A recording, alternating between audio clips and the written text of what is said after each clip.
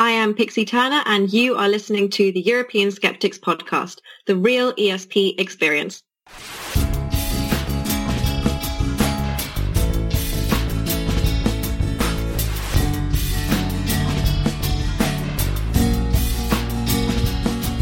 You told me that aliens really exist.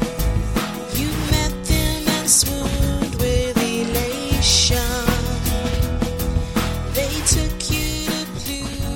You're listening to the ESP, the European Skeptics Podcast, an independent weekly show in support of European-level actions within the skeptical movement.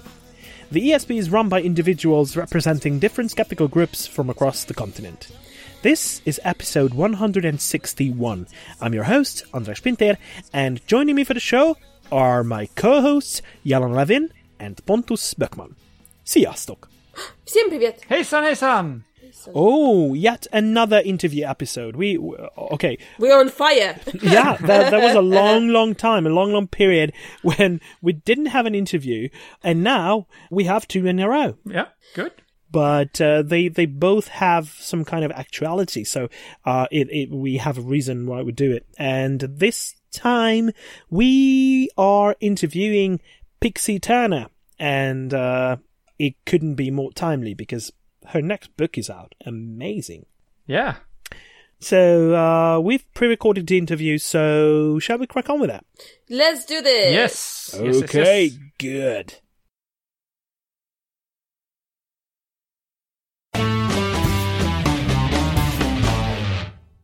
Every now and then, we interview someone whose life and or work as a skeptic might be interesting to our listeners and definitely has a European angle to it, either through representing a country on the old continent or a project stretching across borders. This time, we have Pixie Turner joining us again from London.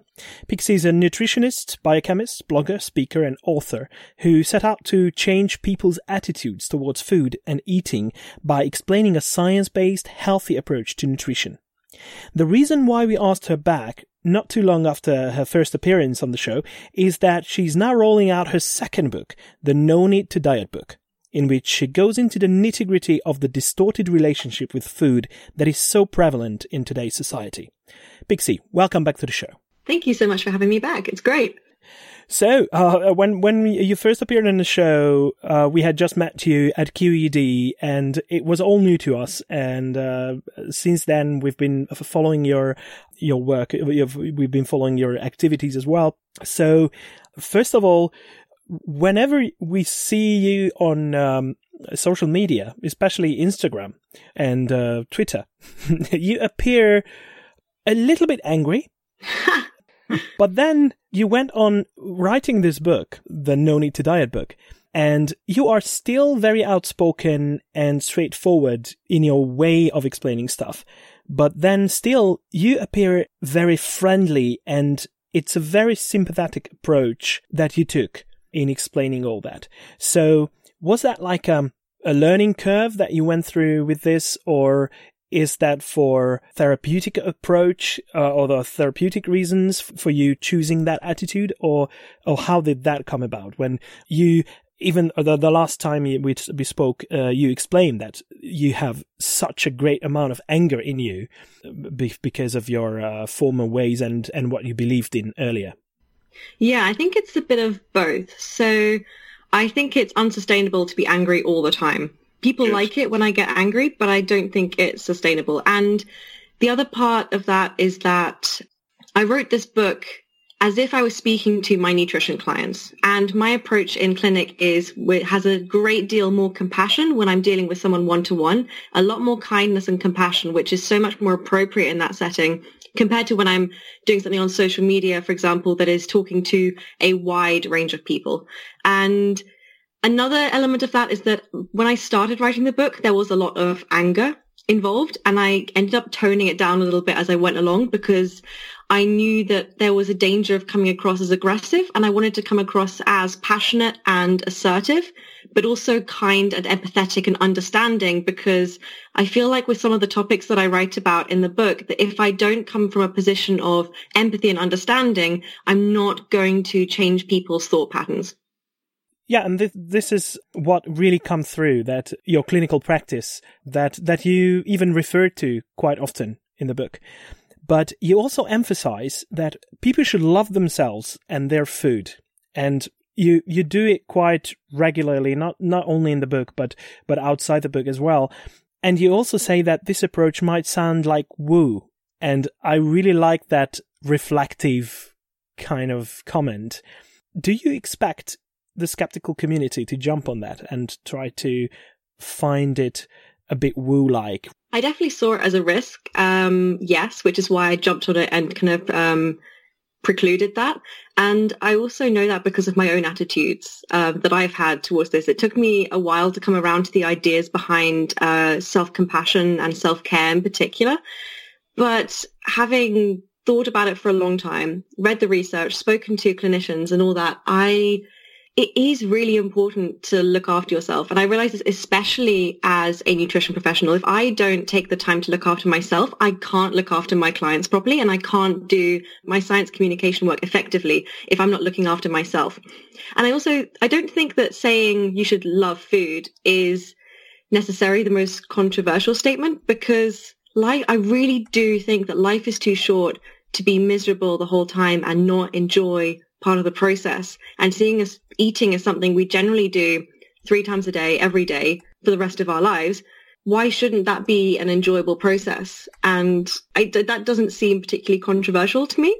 The idea of kind of more the kind of loving ourselves, and I feel like love is a really strong word there, because it's really almost impossible for most people to actually love themselves, but just develop a relationship with themselves that is actually based on kindness, compassion, understanding, and also just not being too judgmental and not being too aggressive towards yourself. We all have a tendency, I think, to be very negative and harsh towards ourselves. And we like to think that is a very effective motivator. But again, research shows that feelings like guilt and shame are really ineffective long-term motivators, whereas actually treating yourself well is a much more effective long-term motivator towards behavior change and actually towards long-term happiness and health. How did you discover that the language that involved in our eating habits is the key when it comes to eating disorders? With the language thing, that wasn't really something I knew a lot about, but one of my closest friends is a linguist. And after many, many conversations with her, it really made me realize how important it is that we are careful about the language we use, because it has such huge power. And she sent me so many papers, so many resources. I mean, it's a crazy avenue of research, because a lot of it does kind of go a little bit over my head because it's not my massive area of expertise. But I have read a lot of it, and from what I have been able to understand, plus conversations with people who are linguists, that just kind of drew me down the path of realizing that our words really are super, super important. And it's something I think we all need to be a little bit more mindful of, because we don't think they have that much power, but actually they really, really do. So there's a concept called weight inclusivity that you are using, and it's not maybe commonly heard in the society. Can you explain what that is and how it's achievable? Yeah, so the weight inclusive approach is basically an alternative to the system that we currently have, which is very much focused on that weight is the most important determinant of health, and that if your weight is above a certain threshold, you need to go on a diet to reduce that, because reducing your weight is the number one most important thing.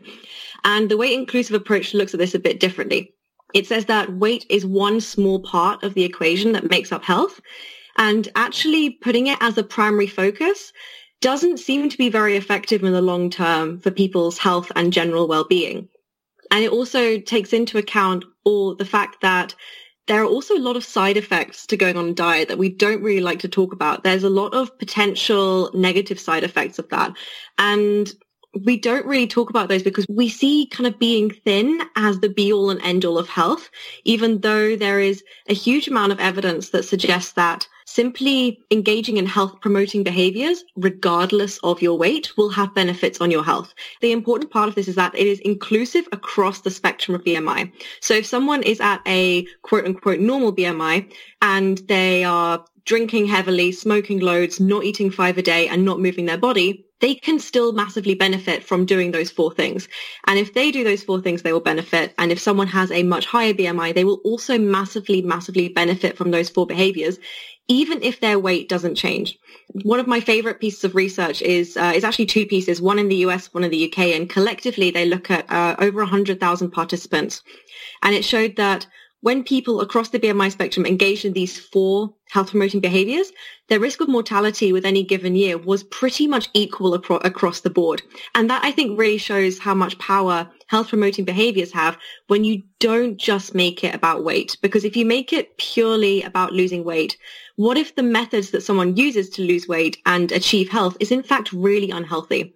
And we know that a lot of people use really unhealthy methods of weight loss to actually achieve that. And that, in my mind in particular, is not health and is not seeking health and is not healthy in any shape. And I think by making weight as this like be all and end all, we're really putting people at risk of things like eating disorders, putting people at risk of feeling really crap about themselves, and also putting people at risk of actually misunderstanding what health really is. Yeah. Then you start explaining what following health-related advice can lead to, and that it can be overdone as well. Oh, yes. So is this what you call orthorexia, or when it's a health-related eating disorder? Yeah, so orthorexia is an unhealthy obsession with being healthy. It's when the quest to achieve a healthy lifestyle is taken to the point where it is psychologically unhealthy because it becomes obsessive. It is socially really damaging because you can't have a social life when you're obsessing about food every second of the day. And it also can be physically damaging because it can lead to things like vitamin deficiencies and can also lead to malnutrition when it gets really serious. Is this something that you yourself went through? Yeah, absolutely. I took it way too far in pursuing health. And that was really my whole wellness days, was very much when I was kind of so fixated on the purity and the healthful properties of every little thing I was eating. It was so obsessive. And that's not a good place to be. And that's why when I talk about health promotion and I'm pursuing health, part of that is also just being a bit chill about food and realizing that food also isn't the be all and end all of health. And actually, being healthy long term means going out for pizza with friends and having fun. It means eating a donut. It means having birthday cake with someone, because that's just part of being human and part of enjoying life. Okay, I'm taking notes now. This sounds good. Pizza, good. Yeah, because if you're eating pizza with friends, that's going to have so many more benefits than literally sitting at home eating a boring salad that makes you sad. Yeah, exactly. Yeah.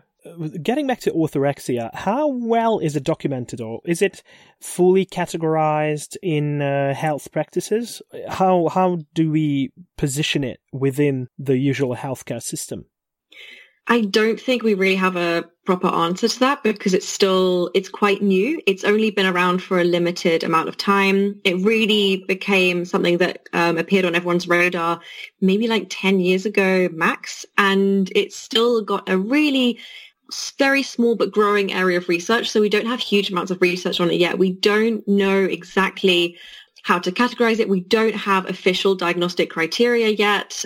We don't really know for certain how to treat it. So it's still a little bit of a gray area, and it's not something that a lot of healthcare practitioners actually know about. And it's definitely not something that most healthcare practitioners know how to deal with. I think I'm one of the very few people in the UK who actually is happy to treat people with orthorexia and kind of help them get out of that space with a specific focus on that. Do you do that all on your own, or you consult other experts when it's a bit of a more serious case? Yeah, a lot of my clients who have those kinds of related issues are also seeing psychologists or other mental health professionals who I am then in close contact with and talk to on a regular basis to make sure we're on the same page and doing what's best for the individual. And what are the main factors that can lead to this disorder? With orthorexia, it's like any eating disorder. It's really complicated and there's no one specific cause. It's usually a combination of things. So it might be, for example, that someone has aspects of their childhood and personality that predisposes them towards that. So things like low self-esteem or perfectionism, There can also be or just that general feeling of something happens and you feel out of control. Food is an effective way that people use to try and control what's going on in their lives. And I think in particular with orthorexia, social media definitely does seem to play a big role. And that is because there is so much misinformation about health on the internet, especially on social media, where it's incredibly unregulated and people say pretty much any old thing that comes into their head. It's really, really quite scary. And all that, if you combine the misinformation on social media with someone who maybe has a variety of factors that predispose them towards that, I think it massively increases their risk, and it can be something they read somewhere that ends up being the trigger that leads them to developing orthorexia. So the cases that you encounter in your practice, how severe are they, or can they be? I don't usually see people who are super, super severe cases, because those people tend to be more likely to be hospitalized because of severe malnutrition. The people I see tend to be people who they're just really confused about what to eat. They have so many conflicting messages that they've listened to. And in some cases, people can be quite underweight because they're just, they feel afraid to eat a lot of different foods. But it really varies. It really depends on where someone's at, what they've read. But most people I see have a lot of fear foods, a lot of food rules, and have a lot of anxiety about eating a whole different bunch of things. And so they want someone to kind of help them get to a place where they actually feel more comfortable around eating a wider variety of foods without any fear or guilt. Yeah. Do you get sometimes cases where you say, this is so serious, you need to deliver this person to a hospital because it's such a severe case? I've not had that happen yet, but I have sometimes told people that they can't see me because they're not seeing a mental health professional, and I'm not equipped to help them on my own. That wouldn't be ethical. Right, right. How do people find you? I'm assuming that they first need to realize there is an issue to deal with. And so when I say find you, as in, how they come to seek your services, I guess. A lot of people find me through social media in particular. So they see what I post on social media. I've written a lot in the past about how to tell if your relationship with food is good. And if not, here are some warning signs, here are some markers and things that you can look out for. And people then identify with a lot of that and then decide, oh, maybe I'd better go and actually see someone. Some people have come because of my first book. They've read that and kind of seen themselves in a lot of what I've written and have decided then to come see me. But for the most part, it tends to be from social media. Although sometimes people just find me randomly on the internet, and that's always great because I'm like, how? Because that's really unusual. Do you actually work with other professionals, like in counseling and psychotherapy, or not really? Only indirectly, so not in the same room. Okay. But I have people who I refer to. I have people who refer on to me. Yeah. And anyone who I work with, any clients who are also seeing mental health professionals, I work closely with them and communicate with them, usually through email and through the phone. Okay. You mentioned earlier the role of social media. And for some reason, you put an extra emphasis on Instagram. Is it because you are more active on Instagram, or you see this tendency of everything moving to that platform? I see Instagram as being generally a bit more of a dangerous place, I guess, for these kinds of things, because it's so easy to curate what you want to see. On Facebook and Twitter, you can see retweets and reposts from other people. And so you're more likely to be exposed to things that you aren't directly following. It's also really easy to have a conversation with someone on Twitter. It's a lot more difficult to do that on Instagram. The other thing is that Instagram is very visual. It's an image first platform. And what that means is that it is ideal for any person to constantly compare their food intake, their lifestyle, and especially their body and the way they look to other people. Because they literally just have to look at an image and they can then make a comparison between themselves and that person. And because obviously people tend to put their highlights, their best pictures on Instagram, what you're essentially then doing is comparing your behind the scenes to someone's highlight reel. And what will always basically happen there is that you'll fall short and you'll feel more negative about yourself because you don't match up to that standard of what someone else is doing. And because Instagram is so visual, that makes it so much easier to do that comparison, which kind of happens automatically on our brains because we always do that little bit of social comparison. That's something our brains have kind of done since the dawn of time. But our brains have never been in such an environment where that comparison is constant and we have 24/7 access to it through social media. That's not really something that's ever happened in history until now. And it's a huge amount of overload of negative feelings towards yourself because you don't match up to those expectations and don't match up to those standards of what other people are posting.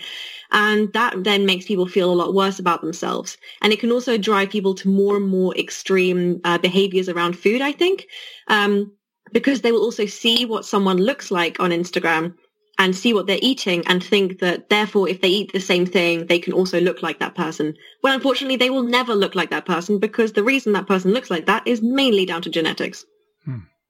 Yeah, and there is a lot of fear-mongering going on as well that is absolutely prevalent on both Facebook, I would say, Instagram and Twitter. Oh, yeah, absolutely. The fear-mongering is kind of across the board, but the visual aspect of Instagram just adds a whole nother layer to it. Yeah, you've done a lot of research and it's very refreshing to see all those papers that you actually cite in your book. Well, it makes reading a little bit difficult though, I have to say. I mean, it's not distracting, but for a skeptic, it's always, oh, let's check this out. I'm interested. And then you end up browsing through that one instead of reading on in the book. Yeah, what I recommend people do there is take a highlighter and highlight the references that you want to read to the end of the chapter, and then come back to the references you've highlighted and look them up. Okay, good advice. Yeah, but I'm interested. What is the connection between these fearmongers and with those believing in conspiracy theories? Have you done any kind of research into that? I haven't looked into that, but that's an interesting thing that I definitely want to explore. I definitely have seen that people who fall for a lot of these kinds of food myths are also more likely to fall for a lot of kind of medical things like homeopathy and acupuncture and all those things. There does seem to be a link there. But I do think to an extent food is also in a unique position there, and that I think a lot of people, I can see how it would be possible for someone to be very skeptical in all other aspects of their life except for food. And that's because food is so personal and so much part of our identity. And because messages about food and health are everywhere around us all the time, and because we place such a huge moral value on food and health, and, health is considered to kind of be a goal in itself, not really a means for obtaining other goals in life, which is, I don't think, the way it should be. Health should be something we strive for a reason, not because it's intrinsically good, because it doesn't make you a better human being. So because of all those things, I think there is more of a tendency for people to fall for food and nutrition related pseudoscience. Maybe even if there's someone who's not likely to fall for other kinds of conspiracy theories and things like that. Okay, that makes a lot of sense, yeah. Mm-hmm. But I was assuming only because there is this in-group, out-group kind of attitude within this area. And you mentioned it in the book as well, that holier-than-thou attitude. Yeah, we are the moral superiors to all the rest of humanity who are not the healthy eaters. Exactly. Like, we are the enlightened ones and we know better, and we therefore look down on and judge others for the way that they eat.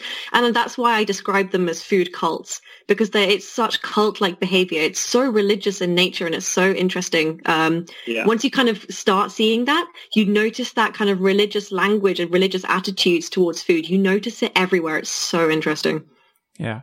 You started out as part of that community, as one of many influencers that promoted this kind of behavior and ideals and stuff. And now you've sort of switched sides. Do you feel very alone at being rational and scientific in this kind of communication now?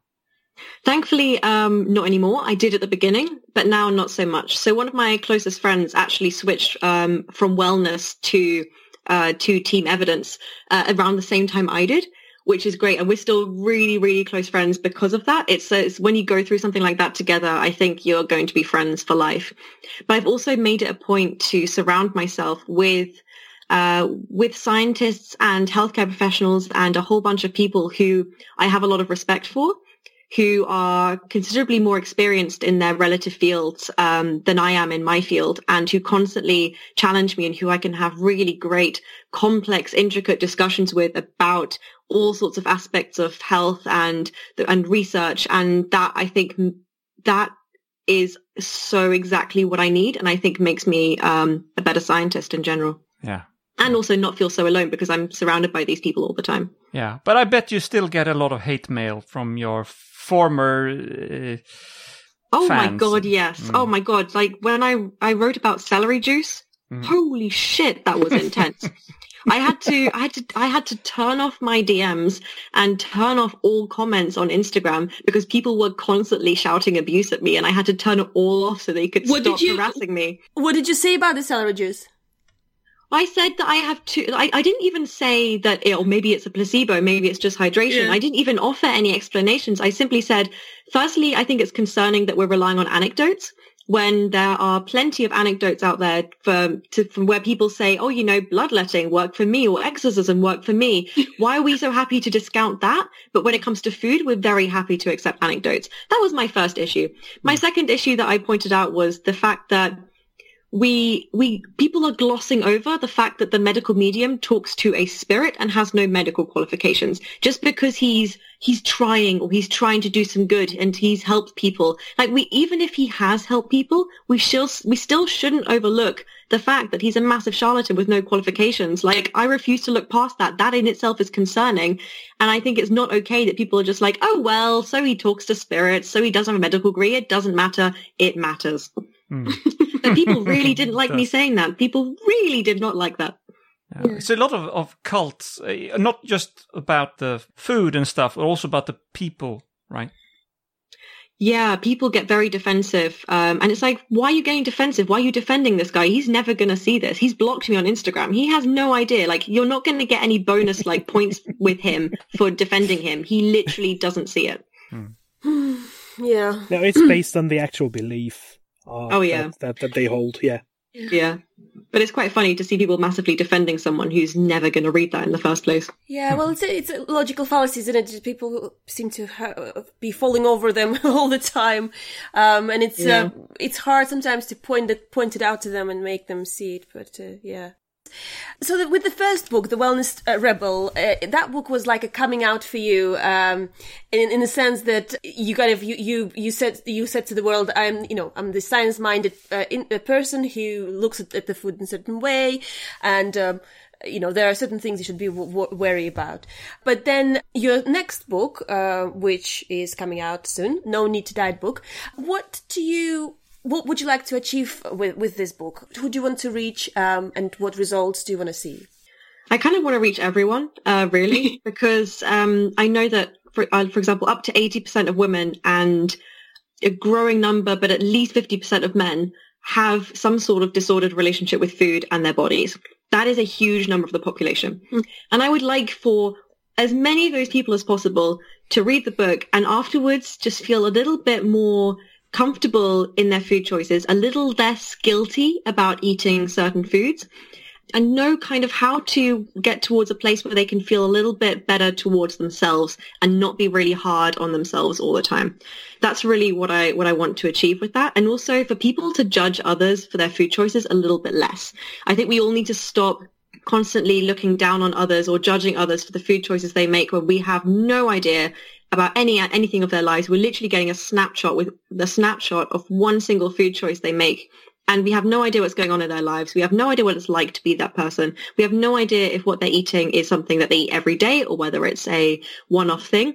And either way, it's none of our business what other people eat. It really is none of our business. And if that is something that people take away, then I think then hopefully I'll start to do my job. Also, throughout the book, I've kind of offered self-assessment so people can gain a little bit more awareness of actually where they are in relation to how they feel about food and kind of how their ideas about food and health. And then at the end, I offer a lot of ideas about how to maybe work towards improving some of those different aspects, whether it's unfollowing a whole bunch of people on social media, or whether it's learning to be a little bit kinder towards your own body. And so with the first book, I was obviously very focused on the wellness industry. But the wellness industry is just one small part of the whole diet industry. And what people, I think, often forget is that the diet industry doesn't really care about your health, because they're there to make money. And the way they make money is by getting repeat customers. And the way they get repeat customers is to create plans that fail. And they're very effective at doing that. Yeah, they all are, I guess. It's, I guess it's something I'm sure you have thought about yourself as well, but, it's human nature to judge. We do it really well. But quite often for example, if like it's a family member or a friend, you do that because you care, in a way, because you don't want people to, I don't know, make unhealthy choices, or, obviously because unhealthy eating leads to unhealthy bodies, etc., and so, all sorts of things. And I guess it's a very fine line to walk. How would you then approach looking at food and sort of communicating with your friends and loved ones in these circumstances? Yeah, I think the first thing, the most important thing is that making someone feel guilty or ashamed for their food choices is not an effective long-term strategy. Absolutely not. Yeah, and I agree. I think we often underestimate the power of what we say has on people. Mm-hmm. Just from being in clinic, like when I ask people to talk me through their history with food, for example, they often have very vivid memories of things that people have said to them that have really stayed with them long term. And so I think we do massively underestimate the power of the words we have on other people. And I think the other thing is that we need to look at health a little bit more broadly and stop purely focusing on physical health at the expense of mental and social health. That's one thing we are so keen to do. We're so focused on our physical health that we neglect the others, even though they are all of equal importance. And sometimes making a decision for your mental health means placing that above a priority of physical health. That is sometimes a really important thing that you need to do in like a specific instance, like for example, eating a pizza, or if you're really, really tired, eating a cake because it makes you happy. But I also, I guess, once you have made these decisions that make you then feel better and in yourself, that will have a knock-on effect, and then essentially you are making the right choices most of the time, apart, from those. Yeah, absolutely. And you have to, I think it's important to look at it from both a short-term and a long-term perspective. So short-term, the foods that make you feel better tend to be sweet things like pizza, comfort food. Things that long-term make people feel generally happier are lots of fruits and vegetables. So there's a place for both. Absolutely. There's always a place for both. But also if you look at it from a perspective of looking after yourself well and treating yourself well, you're more like, the way I like to talk about it with people is that imagine when you were a child and you had a favorite toy, you treated that toy so well. You gave it so much love. You gave it so much care. And as a result, it usually looked a lot better than other toys because it got like that special treatment. You need to treat your body like that toy. Because if you look at it from a perspective of looking after yourself well, then eating lots of fruits and vegetables is not a chore. It's actually an act of looking after yourself and treating yourself with respect. And that shift in mindset can be huge for some people in terms of just getting a much more positive attitude towards food. That's a great point. Yeah. How optimistic are you that what you say should be done and should be achieved in terms of changing our attitudes towards food? And what do you see the most important steps to be in this process? Oh, that's tricky in terms of how optimistic I am. I mean, I'm optimistic that for some people, it will be an instant light bulb moment. And for others, it will take a little bit longer. I'm optimistic that everyone can take something away from this book. And if they take something, that's still absolutely better than nothing. And I'm happy with that. I know that for some people, it can take a lot longer than for others. I know this because of the messages that I get on social media on a daily basis. Sometimes people say, oh, I've been reading your stuff for months. And I was kind of like, not sure. But eventually I was like, actually, she's right. And I need to listen to her. So sometimes it can take people a while to come round. And I've already forgotten the second part of the question. part of the question was your optimism, and the other thing is that what are the most important steps in this process? Most important steps, I think, is firstly to try and cultivate a more positive attitude towards yourself. Because when you think more positively towards yourself, you're more inclined to look after yourself well and treat yourself well. I think that's one of the key most important things. The second thing is to not beat yourself up when you eat things that you perceive to be unhealthy, because that's also not helpful. And the third thing is I think to create a much broader understanding and definition of health, rather than focusing simply on either aesthetics, as in what your body looks like, or simply on physical health. And I think when people have a broader definition of what health actually is and means to them, they're going to have a lot more flexibility, a lot more general happiness, because there's less of an obsessive nature to that. And yeah, just generally feeling, that having that flexibility just makes life a little bit easier as well. And the other thing I think that one of the really so simple things that people can do is go through everyone you follow on social media and go through every single one and decide, is this person making me feel good about myself, or is this person making me actually feel really crap about myself? If they make you feel bad, unfollow, because you don't need that. And every person you unfollow, you can replace with something nice like plants or puppies or something that you look at and immediately makes you smile. Yeah, really great. My pre-ordered copy from Amazon of the No Need to Diet book says it will be shipped on 7th of March. Is that correct? Yep, that's publication day. It's literally 3 days away? Just around when this episode comes out, I believe. Yeah, I think I'm slightly scared. Oh, are you? Yeah, because I want people to like it. Very good.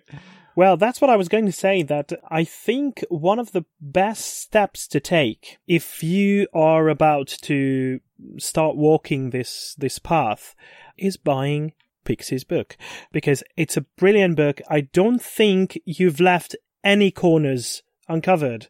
It's amazing how you paint a picture that this field is actually more complicated than just black or white, and the more you understand this very important field in all our lives, I mean eating, and your health, the more successful you can be in achieving a healthy situation.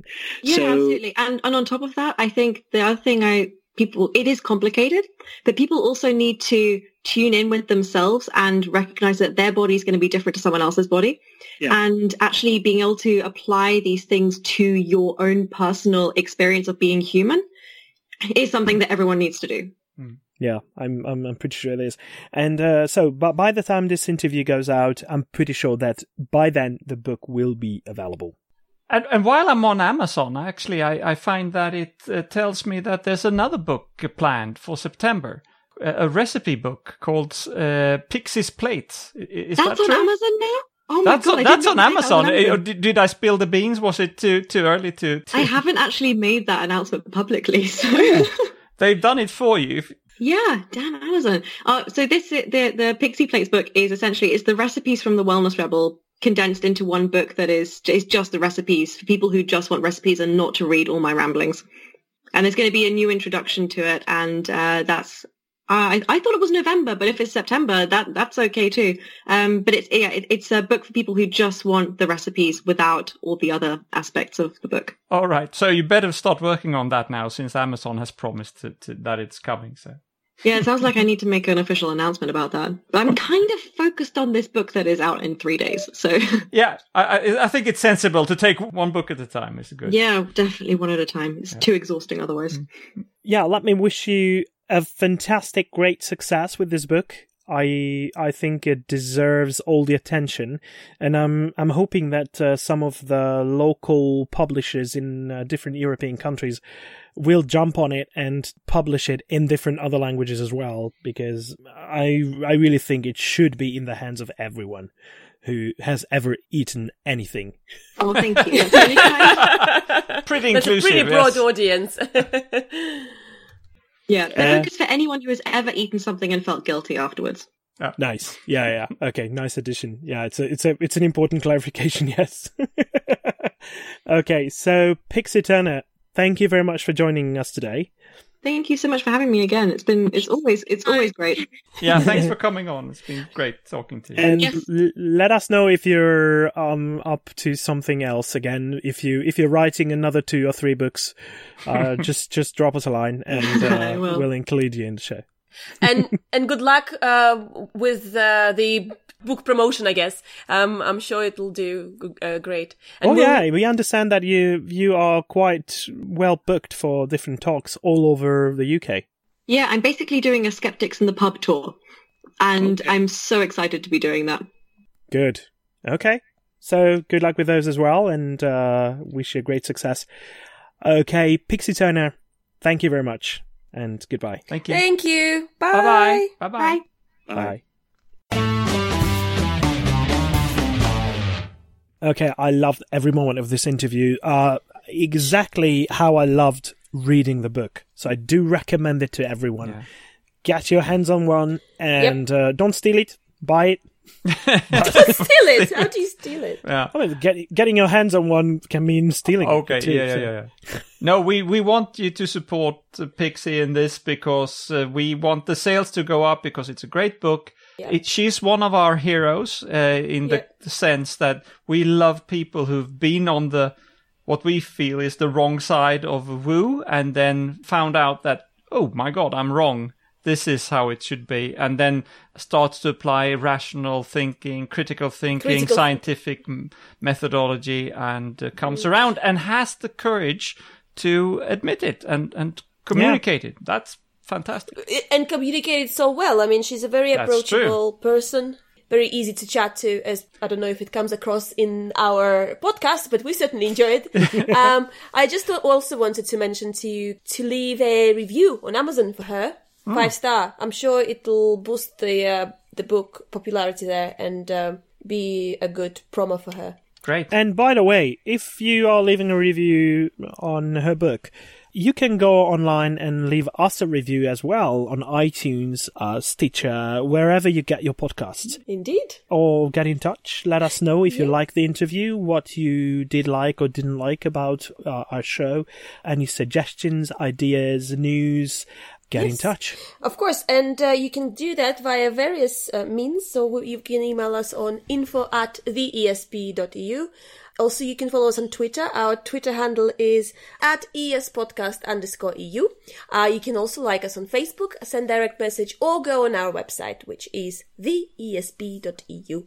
Yes, where you, of course, as usual, will find the Events in Europe page, where we keep the calendar updated with everything that's going on, Skeptics in the Pub, meetings, and other things. We have conferences coming up. I think we will talk about that a little bit in a future episode, hint, hint. And if you want to help us a little bit, and we really appreciate it if you do, you could go to Patreon/TheESP and pledge to pay us $1 or so for every episode that we release. That really, really helps, and it also makes us feel very good. Indeed, indeed. Okay. Well, I think this has been all that we had time for this week. Thank you very much, Jelena and Pontus, for joining me today. Thank you, thank you. Oh, pleasure. Thanks very much. Thanks to our listeners as well for tuning in. Please keep doing so. And until next week, goodbye. Bye-bye. Пока-пока.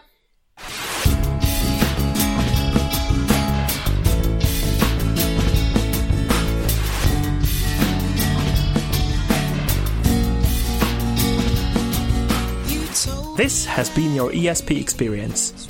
The show is produced and recorded by TheESP.eu. Join us again next time, but until then, please send your feedback, comments, or death threats to info@theesp.eu.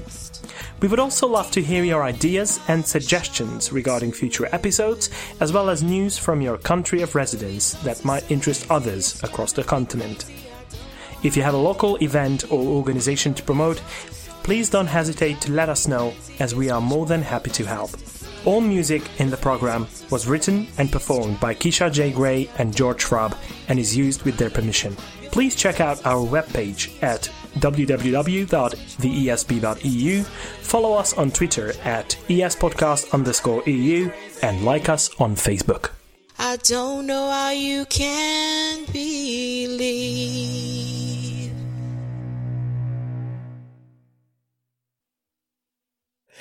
Sir. Are you done, Anders? Or? Yes, I think I am. Okay, good. At the ESP podcast. Almost. At the what?